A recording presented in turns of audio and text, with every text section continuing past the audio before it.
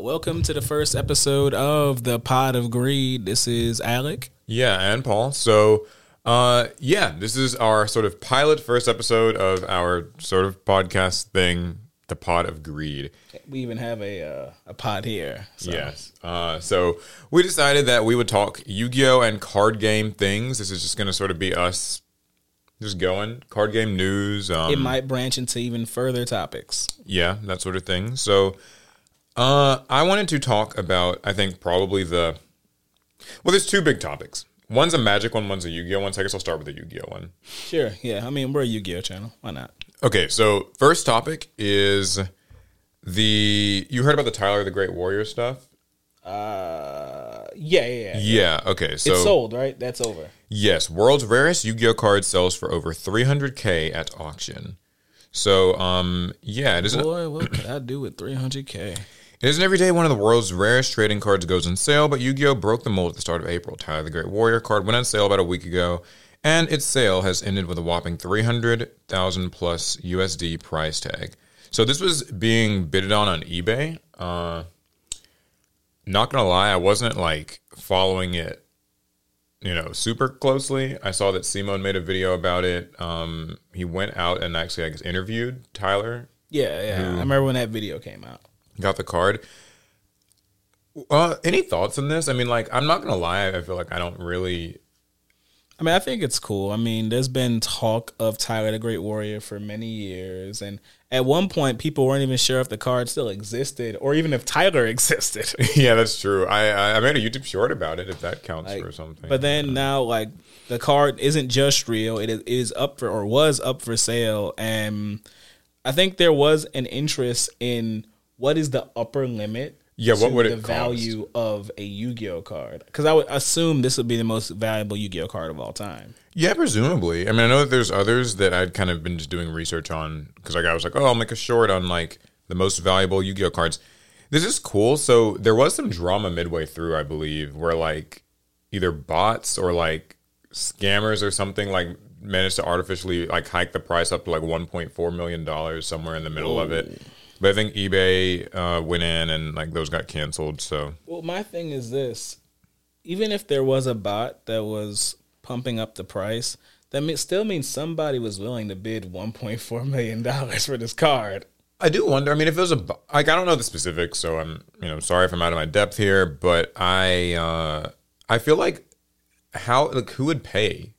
Because if it's 1.4, it had to be somebody who I guess maybe had 1.4 million, but they're just using two accounts or multiple bot accounts, so they're just gonna But still, they'd have to give him the money, wouldn't they? That's not. Yeah, but I guess that's not how I was looking at it. At least from what that is saying, my understanding from that story was somebody went in and put in fraudulent bids. And then somebody who had an upper limit of 1.4 million as their top end bid. Yeah, they put it would outbid those bots until it reached 1.4 million. So my assumption is this: that someone was willing. Yes, there is someone out there who's 1.4 million. That's exactly how much I'm willing to pay for this, and I'm assuming they're the person who won it from this auction for significantly less. Yeah. Also, here's a little bit of a cool tidbit. So. Of course, this is not the highest selling TCG sale at auction. That honor goes to a baseball card. Back in 2022, an anonymous bidder shelled out $12.6 million for a 1952 Mickey Mantle Topps card, if you can believe it. Mickey Mantle was a bad man. So, $12 million, though. Yeah, that's crazy. It's interesting, I guess, just that these cards are now, the collector thing. I know, 2020 kind of set it off, where now people are just willing to pay a lot for cards. I think it modernizes the TCG collecting hobby and industry. But here's a question. Okay. Do you think any card printed in the last 5 years will ever sell for $1 million? No. Yeah, I don't. I know I've always felt the only way that a card can really be worth anything in the really even 5 digits is if it's it's got to have that really old nostalgic appeal. There's got to be some history. It's usually decades old, at least 15 years old. let's say it is now. Maybe actually 10,000. I don't know, stuff let's like that. Say it's 2050. So what is that? A little bit more than 20 something like years. 25 years from now. It's 2050 now. Do you think any cards from Cyberstorm Access will be worth, let's say, $100,000? No, you wish. Okay, what about the set before this one? What was that? Photon Hypernova? No. I mean, the only thing that I feel might have a chance at it is if they like do another, like maybe like the Platinum Blue Eyes, although those aren't like actually cards, but like stuff like that could maybe. So is it so I guess what I'm getting at is I feel that the most valuable cards that'll ever exist have already been printed. Yeah. And that's it. I don't think there will be any more $100,000, much less $1 million cards being printed. I mean, I guess there's this sort of hindsight is 2020 thing. Like, because when we were kids, we didn't know that these like Blue Eyes and stuff like that would be worth a lot. And we just kind of destroyed them. I mean, like, we joke about it, but maybe there are like cards today that seem mundane and seem like they're just highly printed that like one day will. I mean, I feel like in this world of capitalism making money, I feel like once something makes a huge sum of money, like the whole crypto boom and stuff, the cat is out the bag and then it'll never happen again. Right. Yeah, that's true. That's true. I think like once people know. Because that's true. Like, because nowadays, if something expensive comes out, like I remember with 10,000 Dragons, for instance, people were like grading it already. But really the appeal of a graded card is kind of that it is an old preserved card. So like there aren't many PSA 10 Blue Eyes or even 9.5. Like talking about LOB Blue Eyes or something like that, or Dark Duel Stories. But if you know right out the jump that like could potentially be worth a lot, then that in and of itself, like if a lot of people know it, then it isn't worth a lot. And what's something that's really interesting is the idea of scarcity in TCGs. These like classic Blue Eyes, these classic Charizards, these weren't cards printed to be scarce. Yeah, they were the types of cards we're talking about right now, these Starlight Rares, these Chase cards. It's artificial scarcity. Yeah, it's artificial. I don't know. I will say, speaking of the grading thing, the Tyler the Great Warrior actually got graded as well, I think by PSA, and they gave it a 7. Any thoughts on this? I know people were kind of... It depends on the type of scale that they use, because for some people, they would say, hey, this has to be a 10. It's the only one of its kind. But it sounds like they have a more general They're still system. Just looking at condition. Yeah, like, how does this compare to the best quality any other card? Yeah, I mean, I think that giving it a 7, like... I don't know. I mean, I feel like maybe he just should have just had it verified as legitimate, but not given a grade. Because I feel like the grade kind of like, in a way, sort of soils the... But I guess it does speak... It is the only one of its kind. Yeah. I mean, I guess the grade speaks to the fact that it has been owned. Yeah, it has history. I wish I could convince people on TCG Player, hey, these cards have history. Yeah. Buy them damage. No. That's just story. That's lore. So... Yeah, that's cool. Congratulations to Tyler. I think some of the money is supposed to be going to charity, so that's pretty cool. And yeah, man, I bet they wish it would have sold for that $1.4 million. Yeah, if that was legitimate or whatever, then that would have been even better. But yeah, that's my story. You got anything? Yeah. So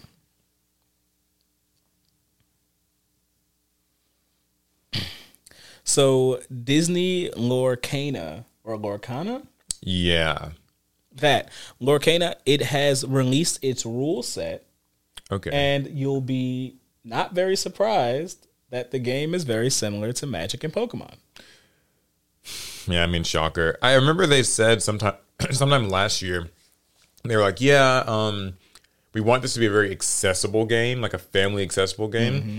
So I'm not super surprised to hear them go for more of like a simplistic approach that is similar to existing games. I don't think that it would be in their best interest to make it really super unique and complex, because like we kind of know what works in terms of games, like kind of the resource system thing, that sort of stuff.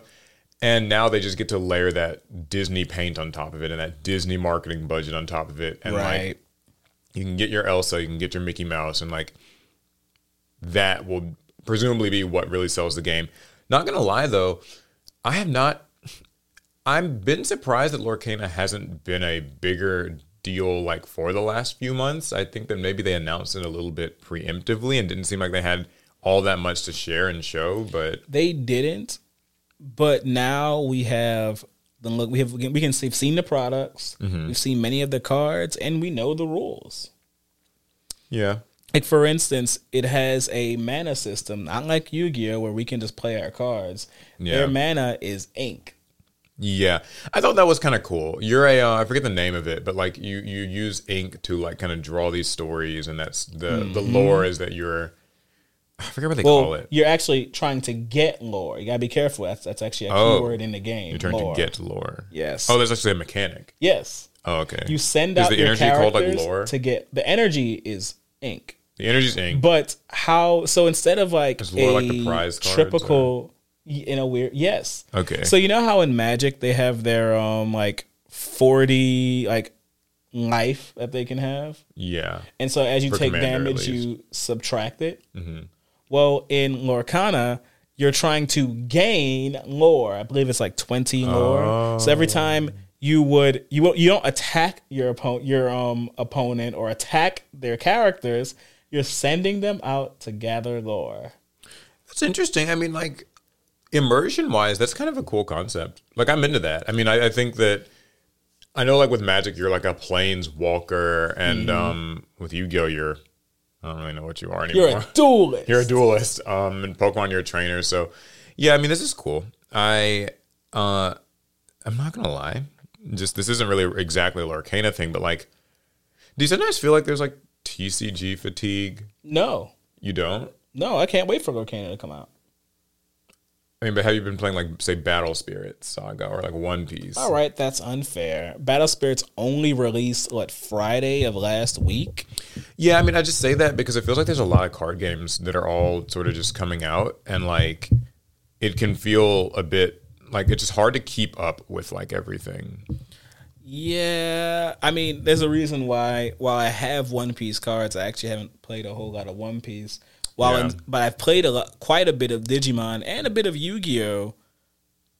But it's hard to play like maybe more than 2 card games at a time. You know? I think with the Bandai games, because they're the ones who seem to be making the most of these games. Like they did like Digimon in 2020, and then like One Piece in 2022, and then like Battle Spirits 2023.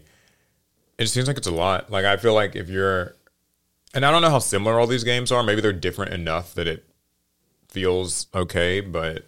I mean, I know Digimon and One Piece have a few similarities. They were made around the same era. I wouldn't even be surprised some of the same people actually worked on those games. Battle Spirits is older than both of them. Like it's actually from way back in 2007, 8 somewhere. Yeah, it's kind of being its remade. Gameplay is very different.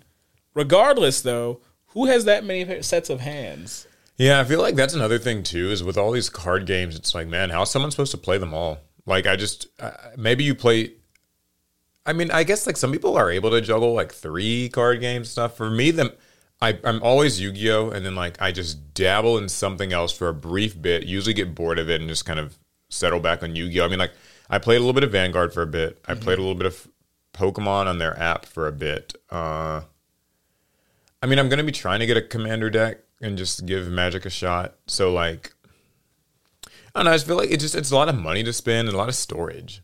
I mean, if you're spending money on cards and you're already doing it, that's not too crazy. Yeah, I guess. But if you're trying, I think the harder part is your attention. You only have so much time and so much ability to focus.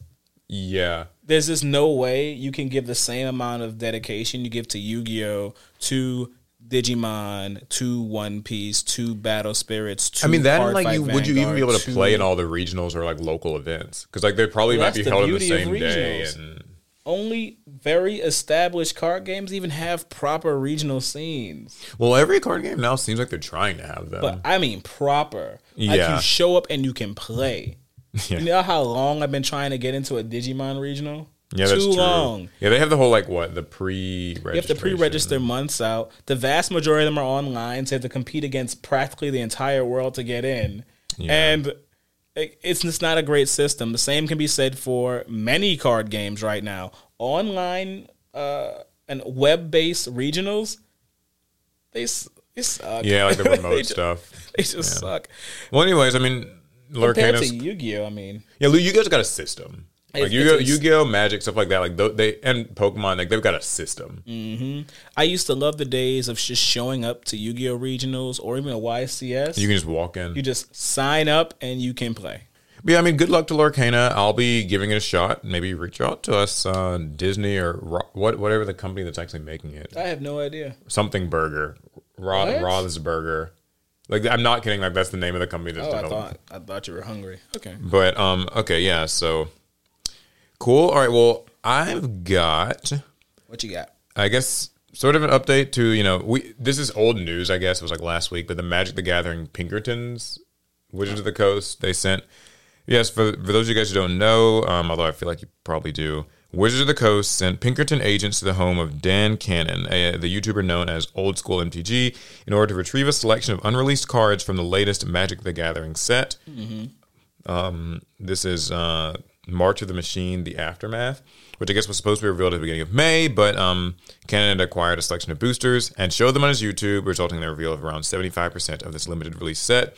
So these people show up at his house. It's a whole thing. They are kind of heavy-handed in how they handle the situation, and eventually, I guess, Wizards of the Coast and Old School MTG or Dan got it sort of sorted out. But this is a really bad look. I mean, I think that's an understatement.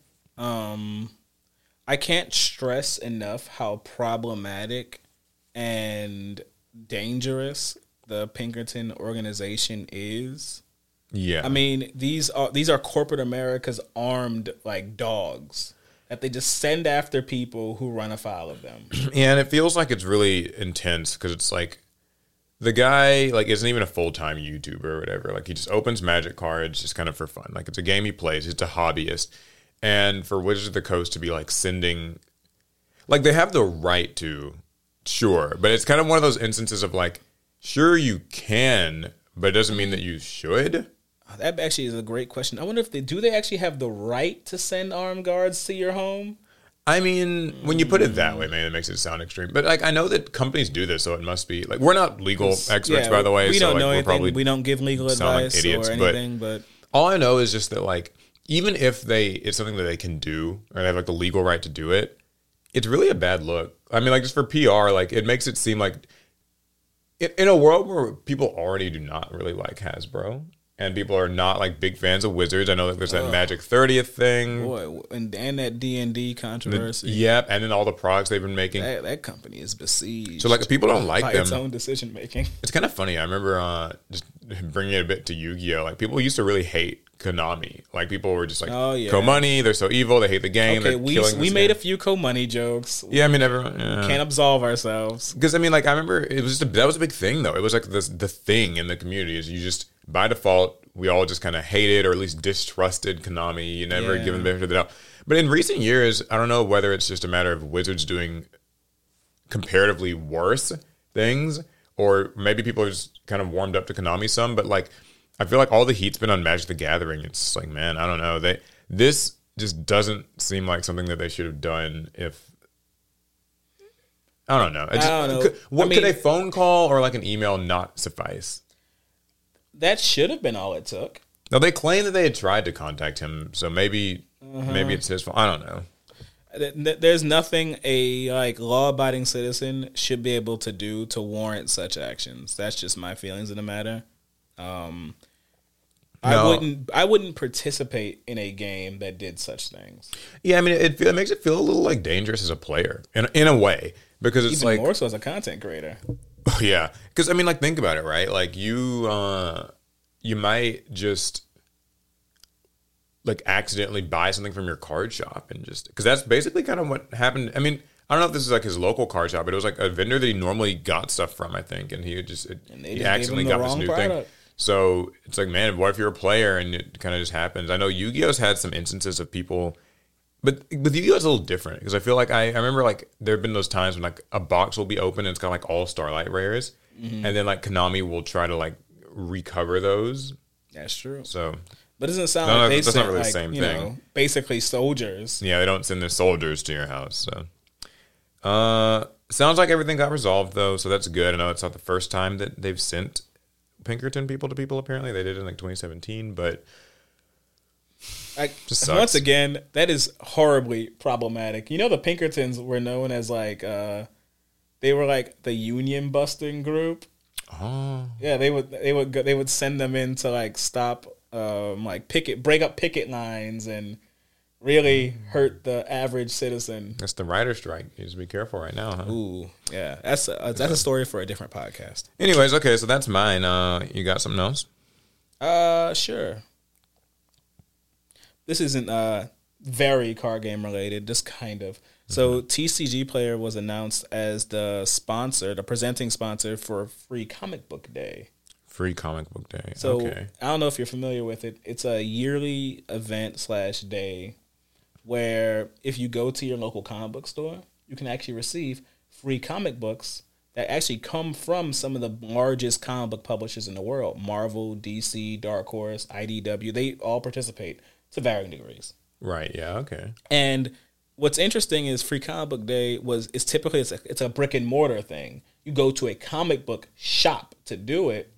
But since TCG Player announced that they're selling comic books now, we've seen the emails, and if you go to TCG Player, they even have a tab where they have the comic books. They're now a sponsor for that event, and it just feels kind of odd to me. Odd? It's because they're a card selling platform. Well, I think that what they're trying to do is just expand into kind of like all collectibles, I'm assuming. It would make sense. I mean, like TCG Player, I think at the very start was like literally just Magic, I believe. Don't quote me on that. But like, I feel like it was just Magic, and then like, because I know Magic tends to get all their features first. Like when they had like the cart copying thing and like TCG Player Direct and all that stuff, it was always Magic cards at first, and then they kind of expanded that to Yu-Gi-Oh! And other games. And I don't think it's a bad thing for them to kind of want to get into comic books. I don't think it's a bad thing. It just feels weird. It feels like an expansion on their brand that I wasn't 100% sure they needed. I have a question, because I don't really do comic books much, but I know you and Alex do. What's the, like, is there kind of a just universal way of getting physical comic books like in 2023? Like how do you comic book stores?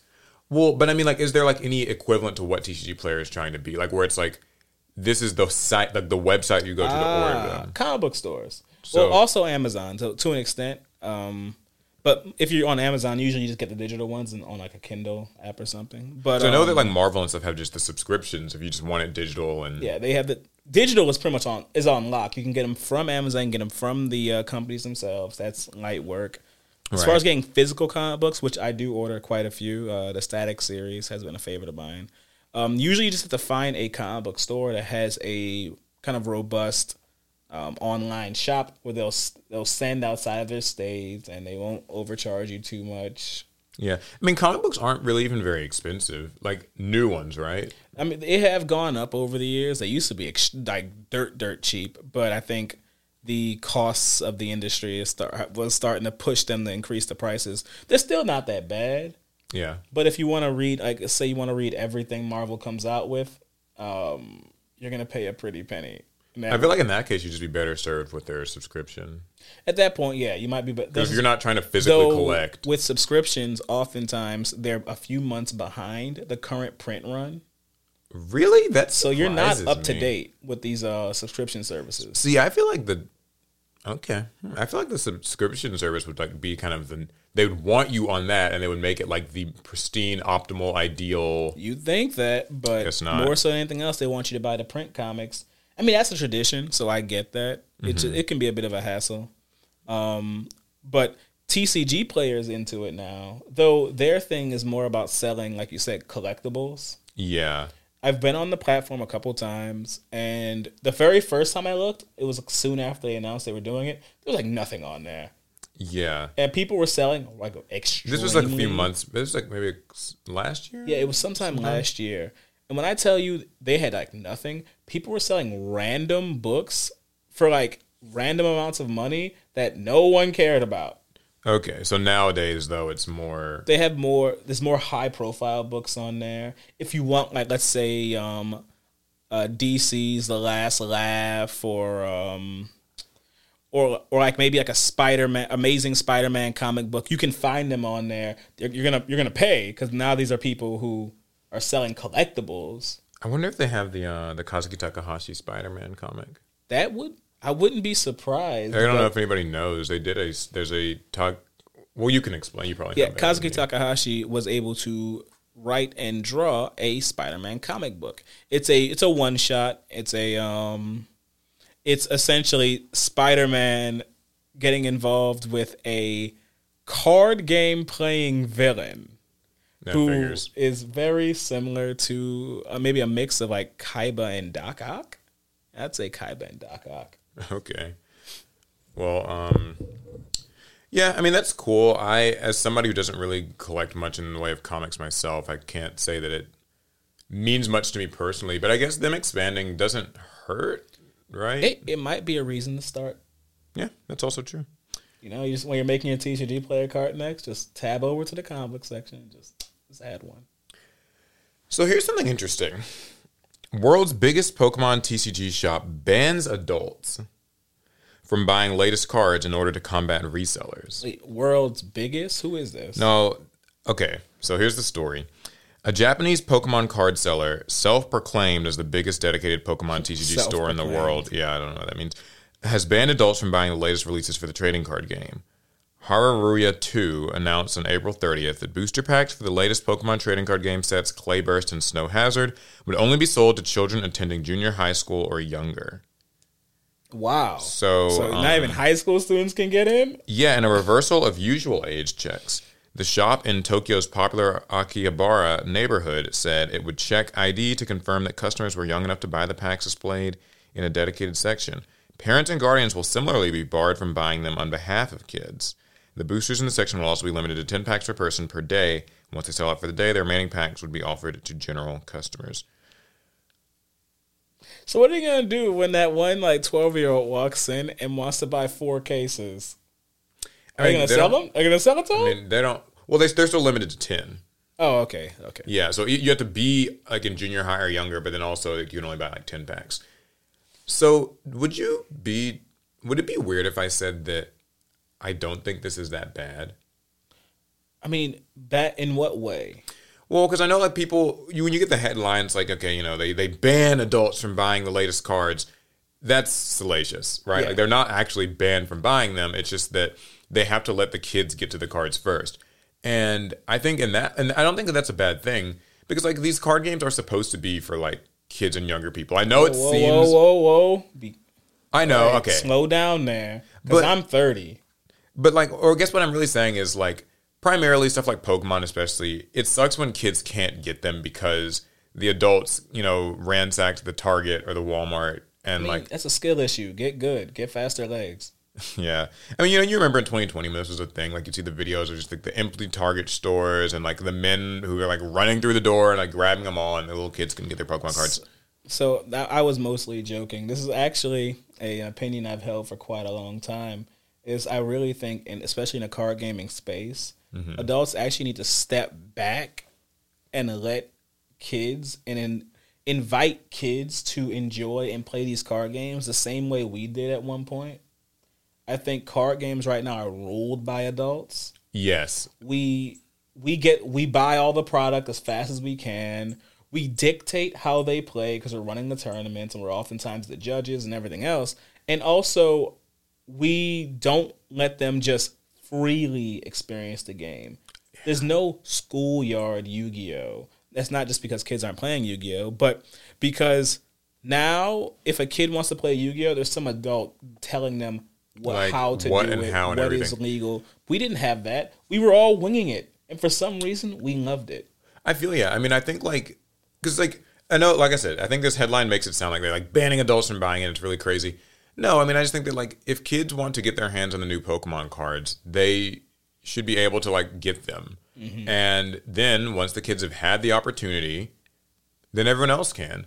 And that way you don't have the person who runs in and wants to buy, cases of the new set and like turn around and sell them on eBay, because we know that does happen, at least especially with the Pokemon cards. Yeah. And like we've had that sort of problem at like local card shops where people just, run in and just buy up all the new set, and maybe the shop owner doesn't really like see it as a problem because it's like, whatever, someone's just buying the card, so I'm not going to complain. My sales are good. That's all they care about. But yeah, then like if a kid shows up later, like, I mean, I'm sorry, but like how shitty is that if like, okay, this product releases like on Tuesday or something, mm-hmm. and like it released on Tuesday and the card shop opens at noon, and like someone, the crazy addicts who are like, 40 years old or something, and they like run in and buy like cases and cases. I appreciate and cases. You making them older than me. So I had to do it on purpose. It's they run in and they buy all their cases and pull their starlight, like we're saying in a Yu-Gi-Oh example, like they pull out their starlights and they sell everything, all that stuff, and they're building their decks, and then school gets out at 3 p.m. You know what I mean? They don't have a chance. Like then the kid's like, oh, okay, school's over, and now like mom can take me to the card shop and I can buy a few packs. Oh yeah, sorry, they're all gone. So we've also had that going in our local Digimon card game scene. Mm-hmm. Now, for the most part, all Digimon players are adults. I don't think we've ever really seen a kid at one of our tournaments. But something that pretty much happens consistently is every time new product releases, day one, we buy it all out. The adults compete against each other to buy out all the product. So if there was a kid who wanted to come in the next day or the next week or even the next month, because we don't get product restocked that fast or at all, they're out of luck. Yeah, so well. And as an anecdote, a buddy of mine saw that Target had the cards early, and then he bought literally every card they had. See, it's like you gotta chill. To be honest, it's good that a card shop is doing this, but sometimes I think that places like Target and Walmart, I mean, during the pandemic they were doing this, but like the issue with those stores is like oftentimes the people working there don't know or care. Like they don't know what these cards are. They don't know when something's new, and they'll just let people buy up whatever. But really, I remember when they were like doing the whole like limited amount of card game products, at least at our like local Target. Because that made it kind of difficult to do like Larry in the Hole for a while during the pandemic, was just because like you literally like could not buy more than like $10 or $15 worth. Because you see what spurred them to do that. That a riot is what it takes for that type of a change in policy. Yeah, stuff's got to get crazy. But I will just say I think that this is something that maybe more card shops should implement to some degree. I know this might seem heavy-handed, so I mean someone can maybe just like give me some reason why maybe that's not. But I think that letting kids get their hands on stuff in some limited quantity first is not so bad. There is an issue with that, and while Pokemon doesn't suffer from it as much as other card games, the number one issue I see is that for many card games, there's really not a lot of kids even trying to buy the product. No, that's a separate. I mean, because I can talk. But like, if you want, I have more. Okay. So, one, there's not a lot of kids buying the product, and two, that directly affects a shop's ability to make sure it turns a profit. You know what? You're right. Yep. Yeah. Okay, I hear you. Because I mean, and then we already know card shops, they operate on this razor's edge of being in the black. Oh, wait, so, okay, just to be clear, so you're saying that to implement a system like this does have the potential to, like, negatively affect... Yeah.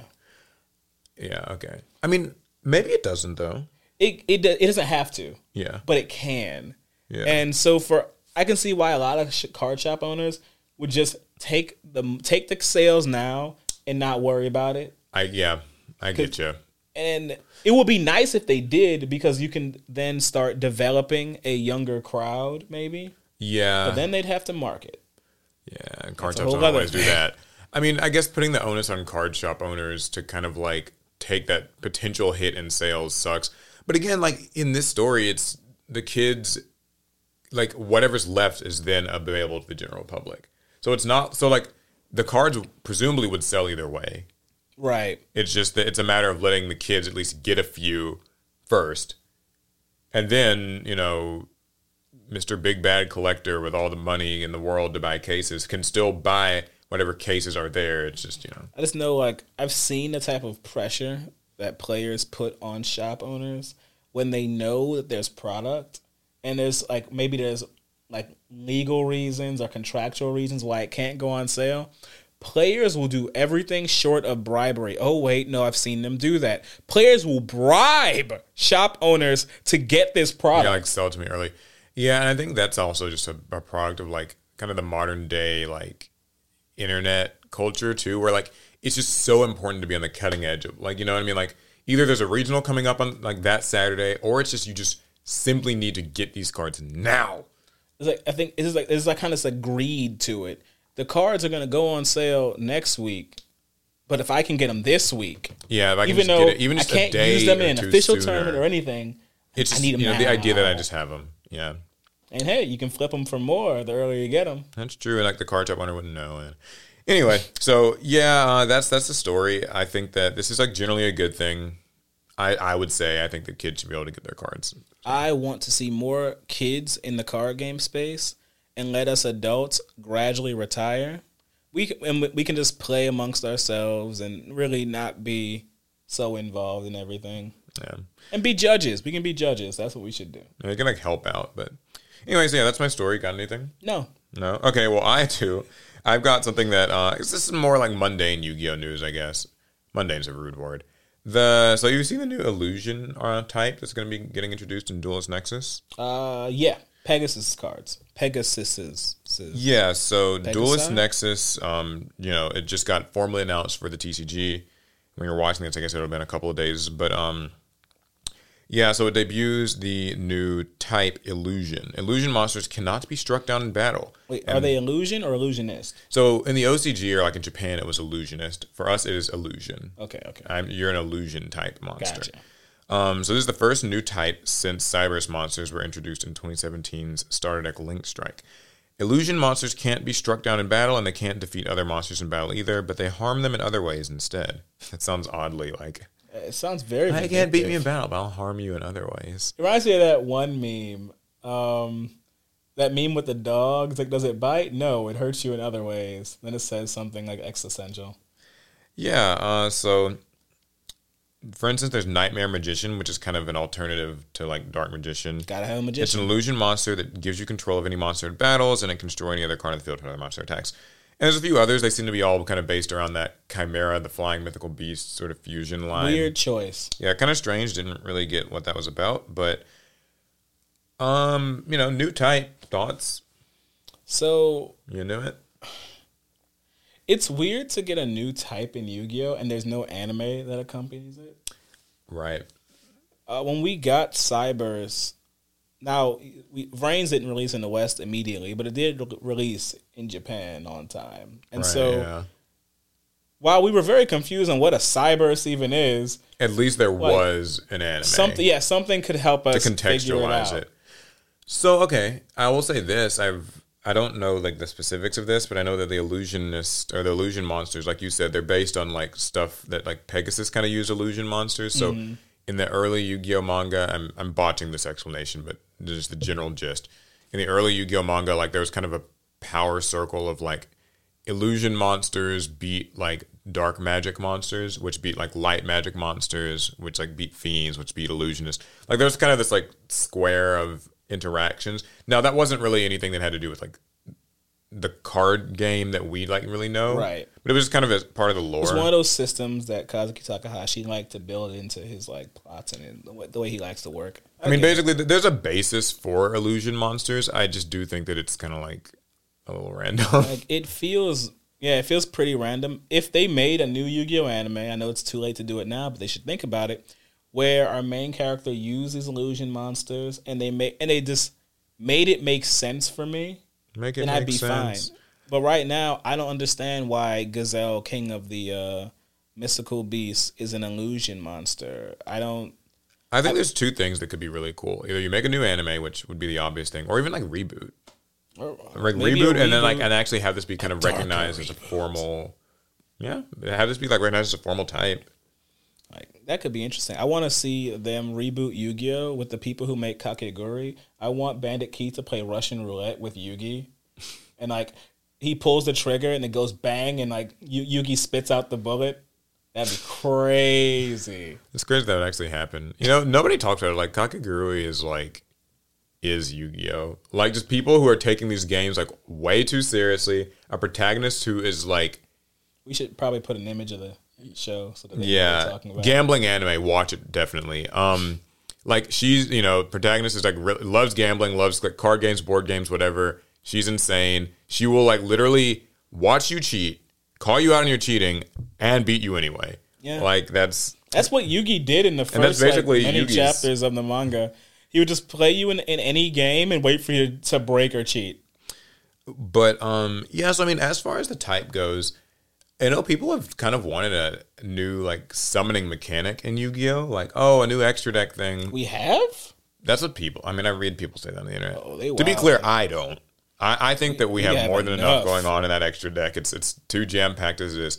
So a new type is kind of cool. Something that's a little funky to me, though, is that it seems like the whole illusion monsters, you know, can't die in battle and can't kill other monsters is really not, like, that doesn't seem actually like it's not a built-in mechanic of them. It's just it's a their written effect on them, right? So that can still be, like, negated by skill drain and stuff. So it does feel a little bit like there are other monsters that have had this same, like, Time Lords or whatever, like, different stuff. So it does it's not that unique. It feels interesting, the idea that monsters can't be destroyed by battle. What do you think a mirror match of two illusionist decks or illusion decks would look like? Where you both can summon monsters and attack each other's monsters. You can't destroy them. I guess you still do battle damage? Yeah, you do still do battle damage for the stuff we've seen every turn, you just have your monsters. But I guess with, like, stuff like Nightmare Magician, you can, like, attack it and then take theirs and then, like, attack with theirs and, like, pop their cards. So, like, there's still other ways to do stuff. What if I have 4 illusion monsters in defense position? Raigeki. You know, it does actually add an interesting dynamic, though, now that you mention it. Because, like, you know how, like, part of the appeal of most boss monsters is just their stats. Like, just they're really big, so, like, they can negate what you do, and then they can, like, swing over everything. Having illusion monsters just in defense position could actually be, like, a strong defensive position to be in. Especially if we get more illusion monsters, which we have some in that set that we saw, that are low level, that you can just set on the board. Yeah, so it's kind of neat. I mean, I still think Yu-Gi-Oh! As a whole has, like, moved past that really being a relevant thing for most matchups, but it could come up. Every so often, a monster that can't be destroyed by battle can make the difference between losing or winning. So I'm interested in seeing where illusion monsters go, like what it means for the game. It's going to take time. You're going to build a deck? I mean, I don't know that there's a deck to really build yet. I guess the Chimera, I'll try it. I'll give it a shot. All right, hold them to it, guys. Yeah, and of course, like, just to quickly go over the other Duelist Nexus stuff, there's, like, the Assault Synchron. That's like a Yusei thing. The Crimson Dragon gets, like, a formal card release. Who? Crimson Dragon, like, from 5Ds. Ultimate Zulkin? Yeah, it's not Ultimate Zulkin. It's like, it is Crimson Dragon. Like, that's what it's called. Okay. I don't remember its effect. I didn't get far enough in 5Ds to really understand that. Infernoble Knight, Emperor Charles gets that Link 1 monster. That'll be cool. Rex Raptor is getting some stuff, like the Rex Raptor kind of cards, along with Evilsaurs and, like, a new Greenosaurus. I really hope that future dinosaur support just doesn't, like, work with the Ultimate Conductor Tyranno stuff. I will say it kind of gets boring when, like, stuff just ends up being like Tyranno and, like, Babysaurus and just one dino deck for the entire type. Yeah. If you don't work with their whole thing of destroying their own cards and then you don't work at all. Yeah. So that's Duelist Nexus. I'm pretty excited for it. I like the card, like, or the pack image. It looks really cool. I haven't even seen it. Yeah. So this is a quick one. The new Pokemon trading card game app is finally launching this June. I don't play a lot of it, but I did play the old Pokemon TCG, like, I don't know what it was called, just whatever the official way to play it. TCG Online or something. I don't know. But yeah, so I used to play that a little bit, like, back in 2020 or so. It was a good app, I remember. It was cool. It worked pretty well. So now there's, like, a new way to do it. I guess this is meant to be the replacement. It's going to be launching on June 8th, alongside some upcoming Scarlet and Violet sets, Paldea Evolved. And, players will be able to buy and play with digital cards from the set through the Pokemon TCG Live app. Will they still have the whole like the code you got in the booster pack? I don't know if they're still doing that. Because that was a really popular thing, but it might have been unnecessary. I don't know. Yeah, so that was kind of cool. I mean, like, again, I don't know if I'll really be trying this out, but I guess it kind of brings some parity with, like, Magic Arena, and you could argue maybe Yu-Gi-Oh! Master You know Duel. why I like it? Because I like it because of there's this, like, lack of actual physical Pokemon TCG players, just in general. Yeah. Lots of collectors, not a lot of players. But this is an app to play the game.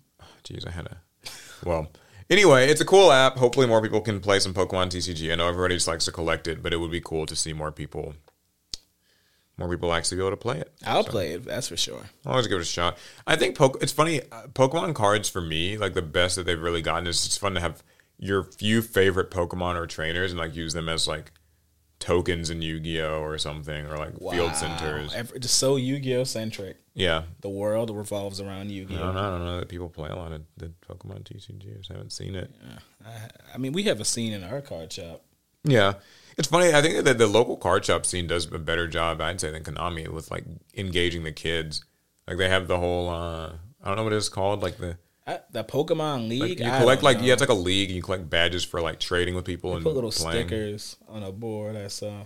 So I don't know. That feels at least a little more engaging. Konami could take notes from that. Nothing else. Yeah, we need to put stickers on a board for every time you don't rage quit. Yeah, people won't do well. Well, anyways, that's pretty much all that I've got. Let's see. We forget any other card game stuff or game. I don't stuff? have anything off the top, but next time I'll be sure to bring more stories. This was a kind of last minute thing for me. Yeah. Well, here's the thing I want to hear from you. Mm-hmm. You've been playing Honkai Star Rail. Yes. Now that's not a TCG. Not a TCG. That is a mobile game. How's that been? Oh, it's been a lot of fun. I really enjoy playing Honkai. I recently got into Genshin only a month ago after having dogged that game out many, many times. But then I started playing it and I was like, oh, yeah, this is kind of fun. Oh, yeah, I'm having a great time. Then I found out that this Honkai game was releasing. And I remember I played a previous Honkai game many years ago. It was a mobile game, too. And so I was like, I'll give it a shot. I didn't think I was going to drop Genshin for Honkai Star Rail, but then I quickly noticed I've been playing so much Star Rail that I have it on my PC, my phone, and on my tablet. So I'm pretty locked in right now. You're in. Is your thing. These games have such a higher value, like higher quality, more work has been done in these mobile games than pretty much any others that I've played. Mm-hmm. They have replayability. They have strong replayability. The graphical assets, the sound assets. It sounds good. It looks good, and it's on every platform that I could care to play it. Now I know Honkai is supposed to be on consoles too, like PlayStation, but I think those got delayed. Sorry for you guys, but not a problem for me. Yeah. And I've been playing a lot of Master Duel, of course. The new ban list was released a couple days ago. Paul's going to Diamond 1. Doubt it. I bashed my head against Diamond last season in tier elements. I was playing, or TR elements is the proper way to say it. I was playing Exorcisters. It was fun, but I just got like a little sick of the matchup. It's just not pleasant. The ban list kind of hit hit tier elements a little bit, but like not really enough. So I might be holding off for another season. I'm waiting for Master Duel to be in a place where I can play my Neos and Stardust decks. Yeah. What really sucks is that Master Duel's like casual mode is usually just empty. Like it takes forever to queue. And like usually people on there are just trolling because they'll be playing either tier elements themselves or like, what is the really annoying Numeron Wall or whatever? Ugh. Like they'll just be playing stuff like that. It's like this is for no rewards. So, yeah, it's like for no reward either. It's silly. But yeah, well that's I guess it. Yeah, I think that's it for our I guess prototype episode. Yeah, episode 0. Yeah, like episode 0, whatever. The Pod of Greed. This is season 0. Yeah, let us know, of course, what we can improve and all that stuff. Sorry in advance if like audio or camera or something is like super duper bad. At one point, I might have stepped on our podcaster thing, so maybe something went wrong there. We'll find out. And yeah, we're experimenting. We're not podcasters. We'll have to get better at this. Yeah, and, if you have any ideas like how we can use our pots, of which we have many. Yeah, we've got a little collection of them. Shoot us, son. Let us know. Yeah, I mean, don't actually shoot us, but shoot us a comment. Yeah. Shoot us a comment. Don't. Maybe we'll talk about it. All right. Until next time, next week maybe. Don't know what the schedule fits will be. All right. This has been the Pot of Greed. Sweet. Pass turn. Cool. We did it. Do I hit this? Yeah.